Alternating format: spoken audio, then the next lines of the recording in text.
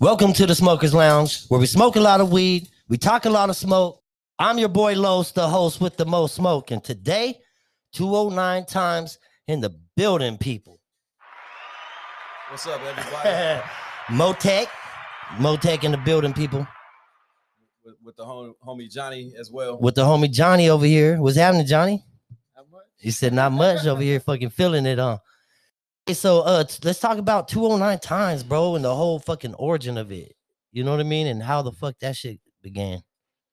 What you got a fucking, what is that? It's a Cohiba Cuban cigar. Big things. So I'm just smoke on my big things cigar while you guys smoke on smoke on our smoke. Yeah. Yep. Hell yeah. We appreciate that. Good shit, brother. So what's up? Let's talk about fucking that, 209 times and how all that shit got started. What you remember, Johnny? It was actually at my house. Oh, was it? Yeah. Having a little meeting, and we just started throwing out ideas, And, yeah. Kind of just grew from there. Dope. And when was that, bro? It was 2016 is when I first launched the first blog on I believe it was Blogspot, some free blog page, and it was the first story we ever did. Well, at first it was just me. So the first story I ever did was called Wild Wild West, and it was about a shootout right there on Country Club in front of the Big Lots. Oh, right there by the Safeway in the Big Lots. That was in February 2016. And then what Johnny's talking about is I started recruiting more people, get it more organized, get more people involved. And that's one of the meetings that he's talking about that we had at his house, to people to have more roles to play. And, different people have different strengths. Some people are better at the research and some people are better at the writing. So that was like late 2016. And going into 2017 is when it really took off. Shit. So it wasn't like, yo, I'm going to start this Instagram page, right? You was like, yo, you thought something big because you putting people in position at that point. Yeah, the Instagram page actually came last. Okay. So what's our biggest now actually came last because I didn't see the value of it at first of, because what we focus on is news. Right. And I didn't see the value of like Instagram playing a role in telling the news. It wasn't until later because it's a completely different format between Facebook, Twitter. You didn't see the Instagram. link yet. Nah, I had to get creative. I hadn't crossed that bridge of creativity yet. So, but once I did, and then we mastered it, then it just took us to an even higher level. Yeah. But honestly, we weren't thinking big. We were just thinking like getting information. Right. That the people weren't getting here, Right. The shit that, because look, you don't hear shit about Stockton on the news, man. Like for real, like they cover Sacramento. If you get caught jaywalking in Sacramento, bro, we gonna hear about it. You know what I mean? But fucking, you didn't hear about fucking triple homicide or anything else that's happening. Right? I can't even really say that, man, because Stockton is not that bad anymore, bro. You know what I mean? But since people got cameras, like motherfuckers just, they don't want to record good shit. You know what I'm saying? Well, I mean, we always remind people all the time, look, we want to celebrate the positive as well as highlight, not so much highlight the bad or negative, but it's like the concerns, right? Because if you don't know about the concerns, then you're not addressing them. Right. If you're not addressing them, they're not getting fixed. You don't want to be blind. Yeah, so you're just flying blind. And so what we set out to do is like, look, we're going to force a situation and we're going to make sure this shit is getting handled because like you say, Stockton was getting ignored and getting neglected. Yep. And growing up in this city, living here, you see what happens every day.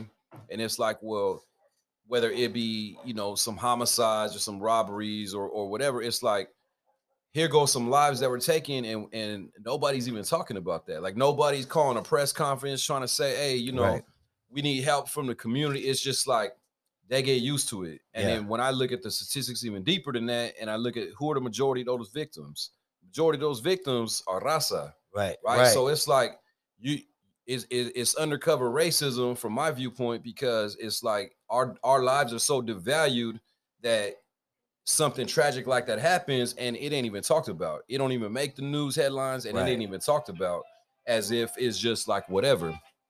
So you know, other than that, it was like, nah, we're gonna make sure that people are getting the attention they deserve, and the community is getting its needs met. Right. That's crazy, bro. And before fucking, before you thought about doing that shit, was there any fucking thing like that? Was there anybody fucking trying to fucking do some shit like that? Or you was the first one to break that barrier? I think from what I saw, we were the first ones, and really what it came about to be was to get at the record specifically, because the record, there was a big disconnect with the record. You know, you got to understand at that time, especially, it was mostly older white men that was running the show at the record. And they had the old school mentality of telling the news, of a daily news print paper. And where they started fucking off is they wanted to start getting into opinions and start talking shit, whether it be about myself or other people that I knew. And we just weren't going to have doing sides. We weren't going to, they're never playing sides. Right. Instead of staying neutral, they were playing favorites. And so, they try to assassinate my character and other people in town that were trying to do some good work. And they were trying to like knock us off the track. And it's like, I'm not going to have that. So it had to be a way to come about to counter what they were doing, because they had a monopoly on the news.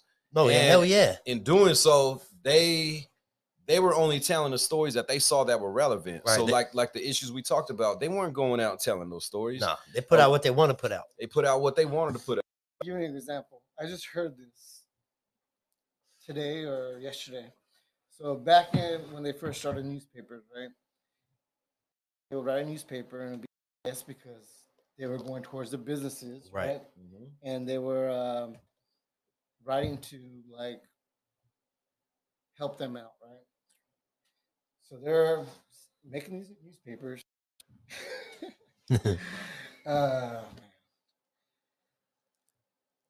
I'm losing my thought. You know what I'm talking about, right? Yeah. You said it better.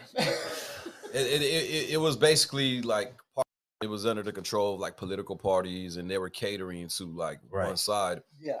And then they started like, okay, we're gonna appeal to everybody. That's when they started handing out newspapers on the street. Hey, newspaper for sale. Right. Putting out their agendas. Yeah. And they kind of like broaden the spectrum, right? So now, what you have with the Stockton Record is who was buying newspapers? Who had the subscriptions? Who was buying the ads? Even the ads. Who was buying the ads? Right. That's what paid for the newspaper company, right? Yep. Hey, yo, so what do you think? How do you think the fucking whole social media affected the newspaper companies? Well, the smart ones learned how to adapt. And specifically with us here in town with the record, I use social media to destroy the record. Right. Because so there's a war with y'all. Yeah. We can just put it out there. It was deliberate. Yeah, no, it was deliberate. We went after their head. Yeah. So, you look at, here we are 5 years later, and you see who won that war. Right. I made it to where it's not even cool to read the record. You know what I mean? It's so irrelevant now. People don't even talk about. They're like, hey, they ask, is it still around? People don't even. I was gonna just ask about it myself. I was gonna say, yo, does anybody even still? You know what I mean? I'm not hating. I was just, you know what I mean? We looked at it like they had some problems to get fixed, and we were bringing it to them. It was amiable at first, and then what happened was they were arrogant, and they thought that they were all that, and they thought that they didn't have to listen to the concerns of the community, and then they thought that they could play sides and start assassinating people's characters, and then ignoring the important stories that they should be telling. They weren't doing it. Yeah. So it was like, okay, we're gonna, get back at them, but at the same time, while we're doing this, it's a lot of stuff happening in our community. A lot of, Stockton is a big city, but at the same time, small cities, Right. small communities. So we felt like big at heart. yeah, and we felt like all of the stories that were being ignored, we were going to tell those stories, right? And again, looking at it through the lens, I come from, you know, a background. I got a degree in Chicano studies, ethnic studies. You know, I've taught at the university level as a professor in ethnic studies, valid programs. So I always look at it as through that lens. Why is one demographic stories and needs is getting met, addressed, and told, but then everybody else's is not? And the demographics of Stockton, you understand that comes with socioeconomics, that comes with ethnic background, that comes with you know, varying degrees of stratification, right? So it was who's going to tell the stories of the people that don't have a voice, Right. that can't buy those big sponsored ads into the record. They're not going to go out and do a story about a lowrider car show or about the up and coming boxers in the community because they're coming out of the hood. And you know, I remember specifically at the time, part of the impetus of it was the Diaz brothers, right? Yep. Nick and Nate Diaz are recognized and known worldwide. Oh, absolutely. Is Stockton most known slap. around the world. Yeah, it's a whole martial art move named after these vatos, right? Because of our city. So because of them rather. And so the thing is, you have people that are on that high of a stage on the world, high of a level on the world stage, not getting no props in their own town from the local media.